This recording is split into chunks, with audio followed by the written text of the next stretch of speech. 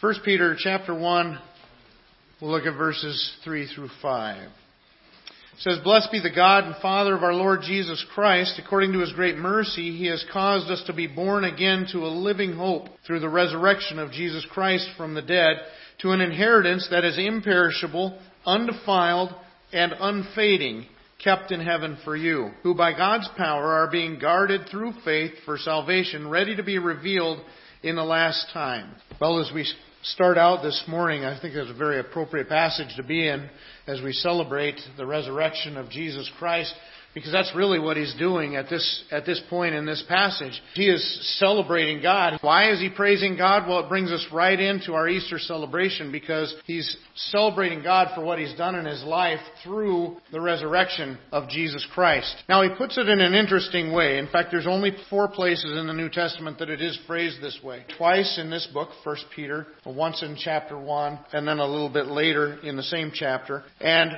twice in a conversation Jesus had with a man named Nicodemus. And the phrase that he uses is the word born again. As we look at this idea of being born again, I would submit that this is what he's praising God for. He's praising God for God's saving work in his life. That God had given Peter new life. That God had given Peter a spiritual life, a victory over sin, a victory over death in his life.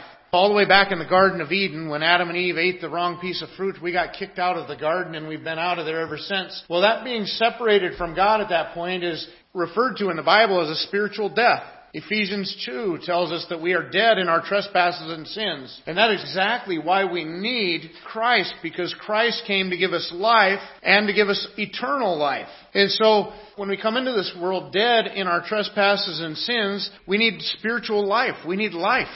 And that is exactly why Peter refers to it here as being born again. Well, what does it mean to be born again? Nicodemus had that question. Nicodemus was a religious teacher, a religious leader in Israel, and he came to Jesus one time at night, and he says to Jesus, "Good Master, we know that you got to be from God, because nobody can do the works you're doing except God be with him." And Jesus looked at Nicodemus and said something amazing in Nicodemus' ears. Jesus said, "Unless you be born again, you'll not see the kingdom of heaven." And Nicodemus was completely taken back by that. He didn't know what he meant. He wasn't sure what he was talking about.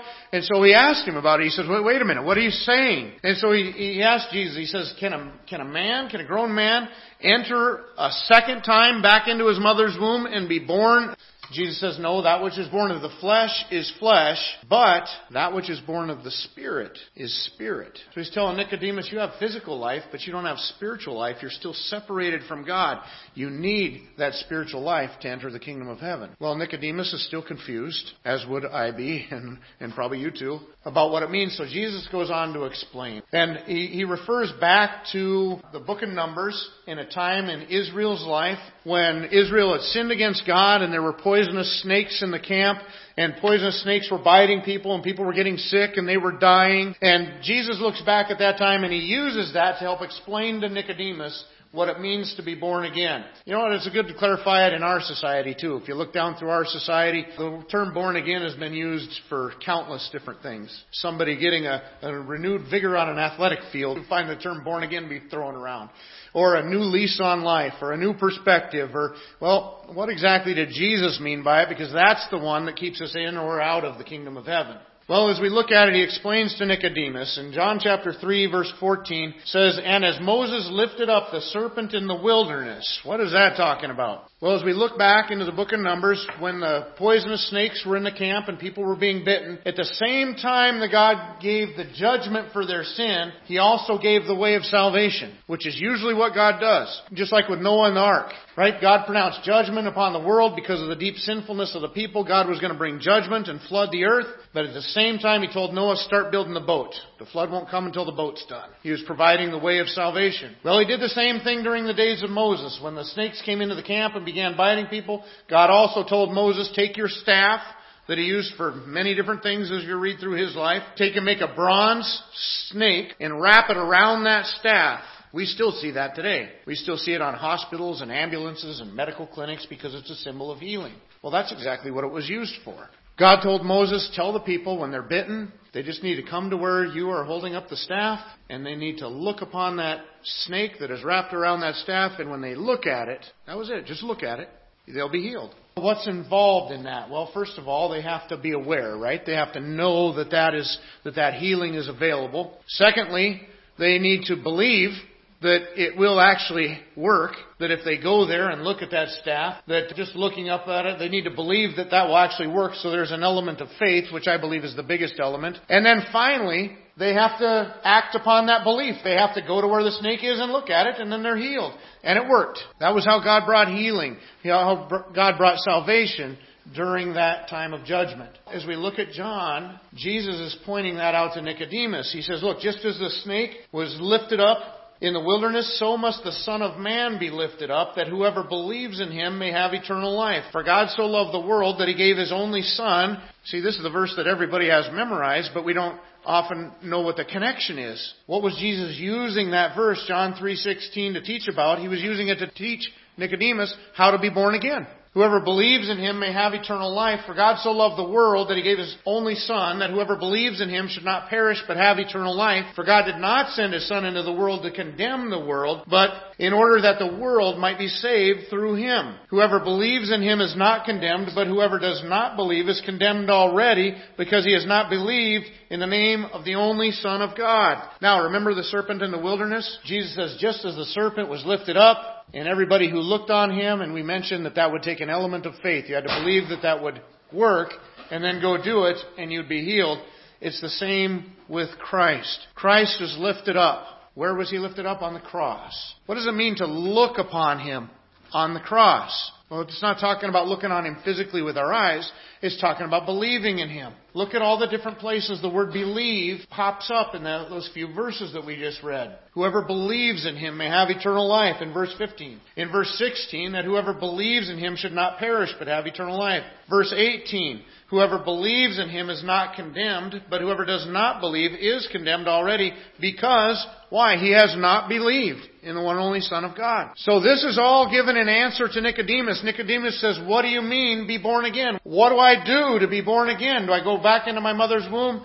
Jesus says, no, you don't go back into your mother's womb. I'm going to be lifted up for you, and you're going to believe in me, and you'll be born again. John chapter 1 also gives reference to that, where it says, but all who received Him, who believed in His name, He gave the right to become the children of God, who were born, there's that new birth again, who were born not of blood, nor of the will of the flesh, nor of the will of man, but of God. So when Peter starts out in this passage and he says, blessed be God, I just want to praise, he's worshiping Him for God's saving work in his life. He's worshiping God for causing him to be born again. As we look through this passage, it's pretty detailed about this saving work that God is doing in our life. Let's look first of all at the motivation. The first thing it lists is God's motivation. Why would God do this? What's His motivation? What's causing Him to want to save us? Why does He bother with giving us a new life? We're fallen creatures.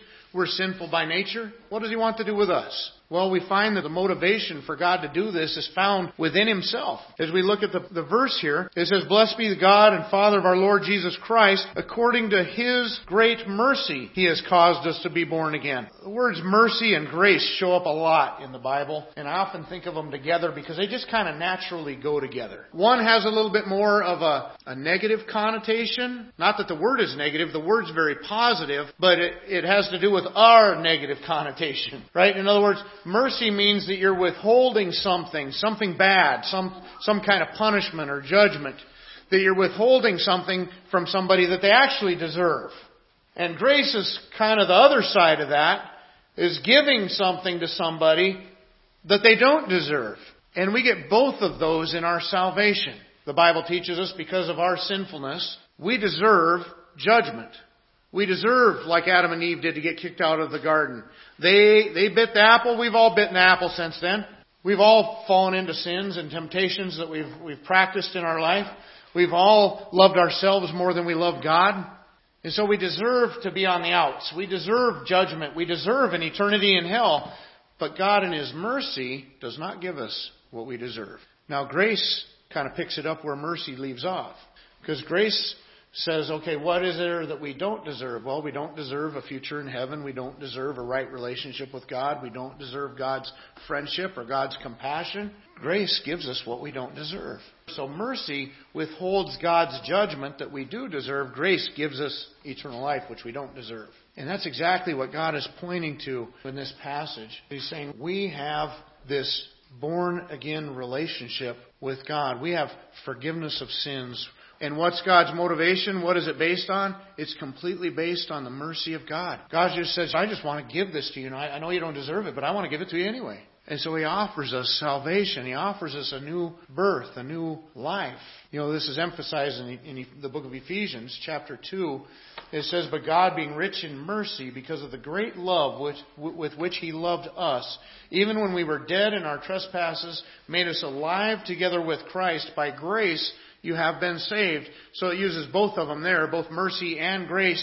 And it says God did this great thing in our life. And according to His mercy and according to His grace, He gives us salvation. He takes us when we were dead in our trespasses and sins, and He makes us alive in Christ. That's the new birth. That's being born again. So God finds the motivation within Himself. Titus chapter 3 also says the same thing. But when the goodness and loving kindness of God our Savior appeared, He saved us not because of works done by us in righteousness, but according to His own mercy, by the washing of regeneration. That word regeneration it means the same thing as new birth. It's not the same word, but it means the same thing. By the washing of regeneration and renewal of the Holy Spirit. You can't earn your way to God. It's not by your works of righteousness. We can't do enough righteousness to get us to heaven. We can't do enough righteousness to satisfy the wrath of God against the sin in our lives, because we've already blown it. I often think of it in legal aspect. You can stop at that stop sign out in front of the church 100 times, but if you don't stop once, you deserve a ticket. Now, thankfully, there's not always a policeman there,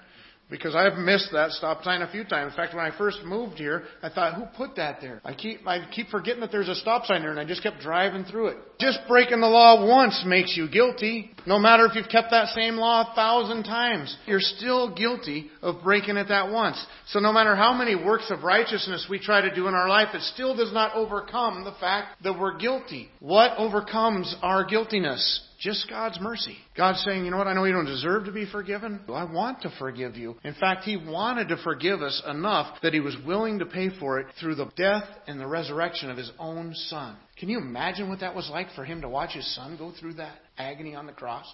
I can't imagine watching one of my kids go through that. That's an amazing, amazing mercy. So we see the motivation for God's saving work in our life is found within Himself. It's His own mercy. But what's the result? What is the result of this new life in Christ, of being born again? And I'm not even changing the words to Peter's outline. He outlines it better than I could anyway. He says the first result of our being born again, of this new life, the saving work of God in our life, is a living hope. We're looking forward to the time when Christ comes back for us, when He makes everything right. Even in creation itself, as beautiful as it is, the Bible says it's under the curse of sin. In fact, it says all creation groans. And you know what? When you stop and think about it, it really is. We see big examples of it in earthquakes and tornadoes and tsunamis and tidal waves and all those different kinds of things, hurricanes, volcanoes erupting. So we see big signs of it, but we see little signs too. You know what? There isn't any place in all creation of the world where you don't find death. Some things eating other things to keep themselves going. There's death everywhere in this creation.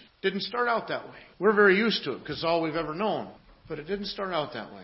But now we have a living hope. We're looking forward to a time when there isn't going to be any more death. There isn't going to be any more sorrow or crying. Someday there's going to be a new heaven and a new earth after Christ comes back and has a judgment, sets up His millennial kingdom, His 1,000-year kingdom down here on this earth. And then at the end of that, there's going to be a final judgment and then the new heaven and the new earth. And there'll be no more sickness. It's going to cut our prayer list way down. I'm going to be praying for people with bad backs and cancer, and because those things won't be happening. There'll be no more sorrow or pain, no more death and dying. It's going to be awesome. That is in our future if you're trusting in Jesus Christ. We're born again to a living hope. And one of the kids in release time asked me the other day, he says, well, you know, when we get to heaven, who are we going to be? I said, well, you. You know, and they're thinking, well, there's got to be some changes, and there will be. There's a term in the Bible, glorified, or glorification, that we go through a glorifying process. We will have our glorified bodies. But you know what? Still going to be you. The life you're living here is important because it's your life. Your life is going to continue into eternal life. In fact, you already have it if you're trusting in Christ. And we're going to be without the presence of sin, so that's going to be a big change. So there's definitely going to be some changes, but you know what? It's still you. And that's what Jesus says in Matthew chapter 22. Some people brought an argument to him about the resurrection, because the Sadducees, a group of people, they didn't believe in the resurrection of the dead. Pharisees, they did believe in the resurrection of the dead. So it's kind of an ongoing fight between them, argument between them. So they come to Jesus and they ask him a question, trying to trick him, trying to get a response from him that'll make people mad at him. But Jesus, at the very end, he corrects them. And he says, as for the resurrection of the dead, have you not read what it was said to you by God? I am the God of Abraham and the God of Isaac and the God of Jacob. Those people are already dead when God makes this statement. They've died. But God says, I am the God of Abraham. Not I was the God of Abraham. I am the God of Abraham. I am the God of Isaac. I am the God of Jacob.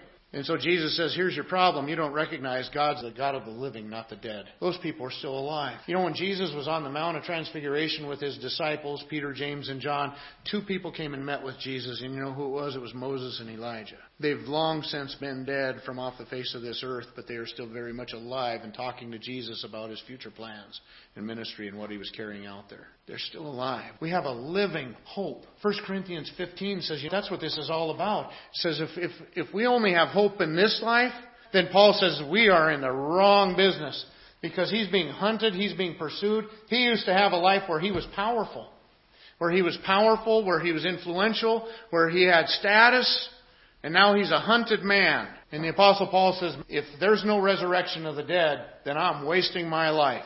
Later in chapter 15 he says this, so it is with the resurrection of the dead. What is sown is perishable. What is raised is imperishable.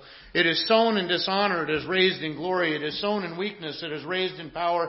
It is sown a natural body. It is raised a spiritual body. You see, he's talking about our existence now. Our existence now, it's perishable. It is dishonor. It is in weakness. He said, and he's saying your life now compared to your life after the resurrection is like weakness and strength, perishable and imperishable, dishonor and honor. We're going to have a greater life in the resurrection of the dead. Now, hopefully we don't even all have to wait for the resurrection. Maybe some of us are going to be here when Jesus comes back, and we'll just get to be raptured instead of resurrected. But the point is this, that our hope is a living hope. It is an eternal life. It is greater than anything that we see or experiencing here. Not even just an extension of it. But not only is it a living hope, it says He's caused us to be born again to an inheritance. Man, can you think about that? You ever wonder what it would be like to be the dependent of Bill Gates?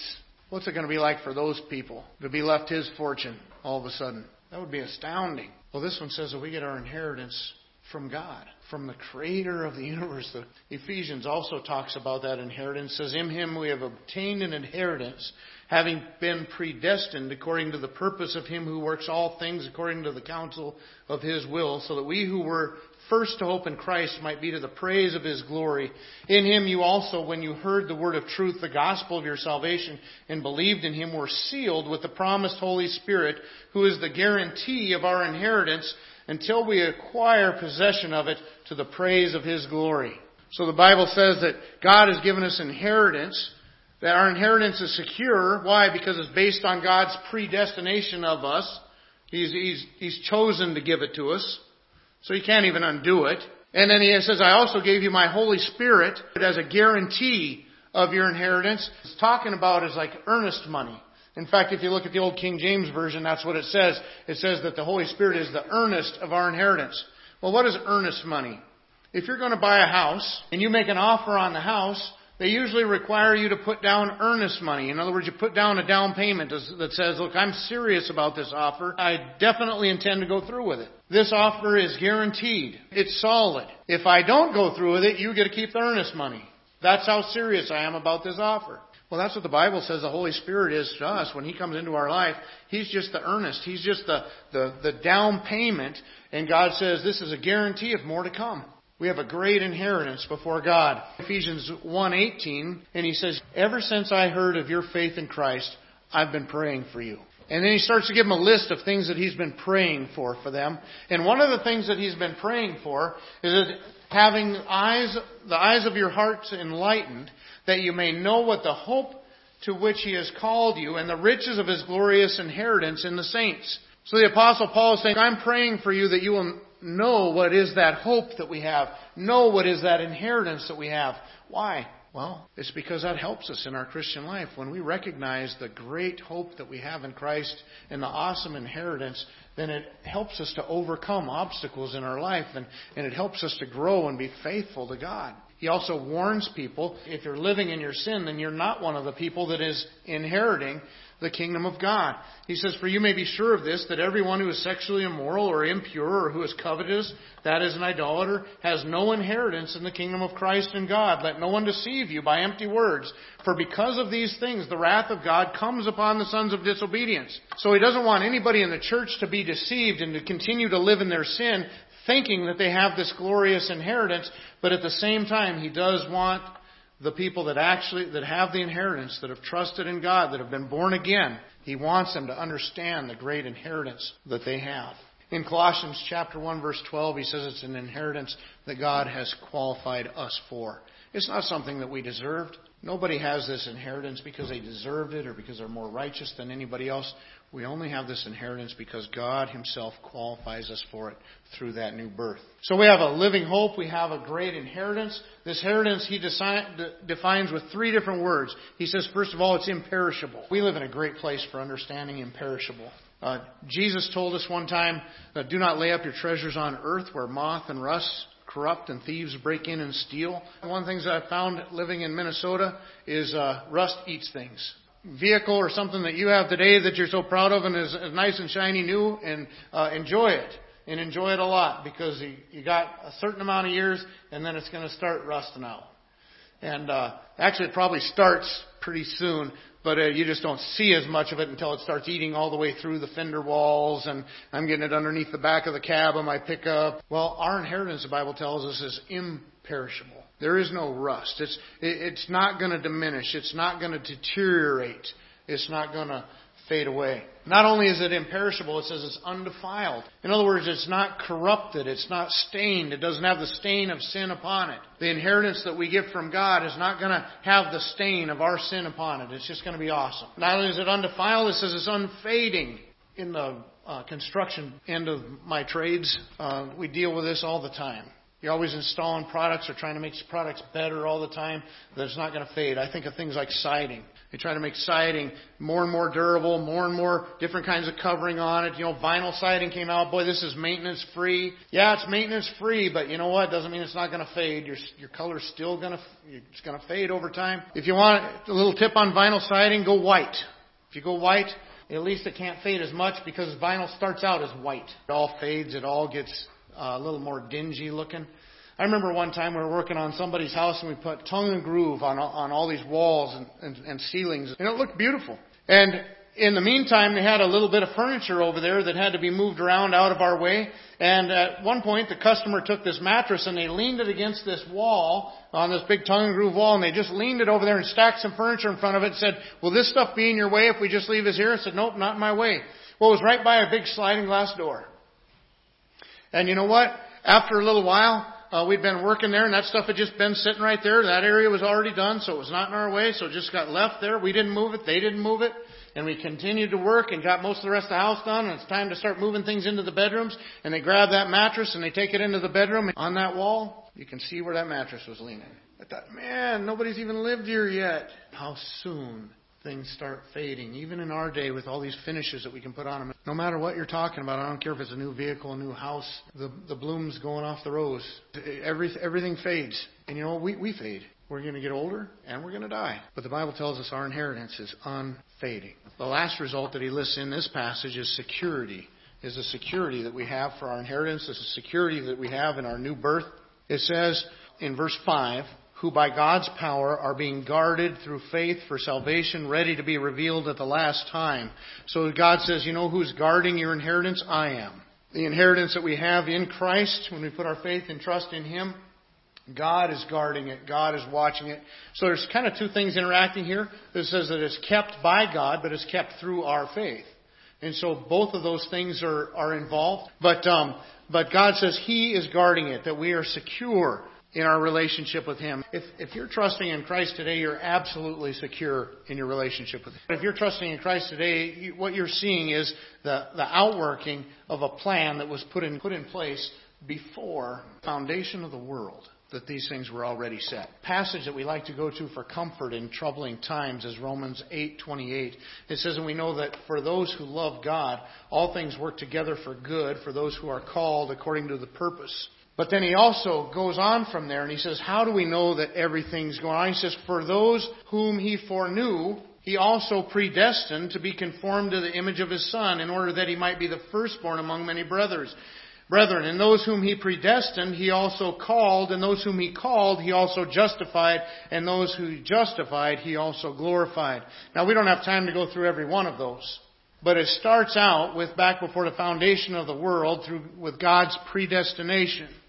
And it ends up with glorification. He glorified. And that's the only one that has not been experienced yet. Glorified is what happens to us when we go to be in the very presence of God in the last day. That's when we're glorified. But notice the process. It says that everybody that is involved in God's predestination ends up in the glorification. Everybody who is predestined is called. Everybody who is called is justified. That's the moment of salvation. And then everybody who is justified is glorified. You see, there's no place to get off that train. It starts in one place, it ends in the last place. In other words, we're completely secure. There is no way to lose your salvation. You didn't earn it to begin with. It was given to you. And there's no way to lose an inheritance that God gave you in His mercy. Is secure. And that is exactly why, right at the end of this, verse 31, the next verse starts off, and it says, What then shall we say to these things? If God is for us, who can be against us? He who did not spare His own Son, but gave Him up for us all, how will He not also with Him graciously give us all things? Who shall bring any charge against God's elect? It is God who justifies. Who is it to condemn? Christ Jesus is the one who died, more than that, who was raised, who is at the right hand of God, who indeed is interceding for us. Who shall separate us from the love of Christ? Shall tribulation or distress or persecution or famine or nakedness or danger or sword? As it is written, for your sake we are being killed all the day long, but we are regarded as sheep to be slaughtered. No, in all these things we are more than conquerors through Him who loved us. For I am sure that neither death, nor life, nor angels, nor rulers, nor things present, nor things to come, nor powers, nor height, nor depth, or anything else in all creation will be able to separate us from the love of God that is in Christ Jesus our Lord. You see, He's saying we are absolutely secure in Christ. Then finally, let's look at the method of God's saving work. What is that method? We're born again to this living hope through, here's the method, through the resurrection of Jesus Christ from the dead. The other place born again was used in verse 23 of chapter 1 of 1 Peter. There it says, since you've been born again, not of perishable seed, but of imperishable, through the living and abiding Word of God. So two things God uses to give us that new birth. One is the resurrection of Jesus Christ from the dead, and the other one is His Word, which communicates the resurrection of Jesus Christ from the dead. 1 Peter is just breaking out in worship, and he's saying, man, praise God, blessed be God. Why? Because of God's saving work in his life.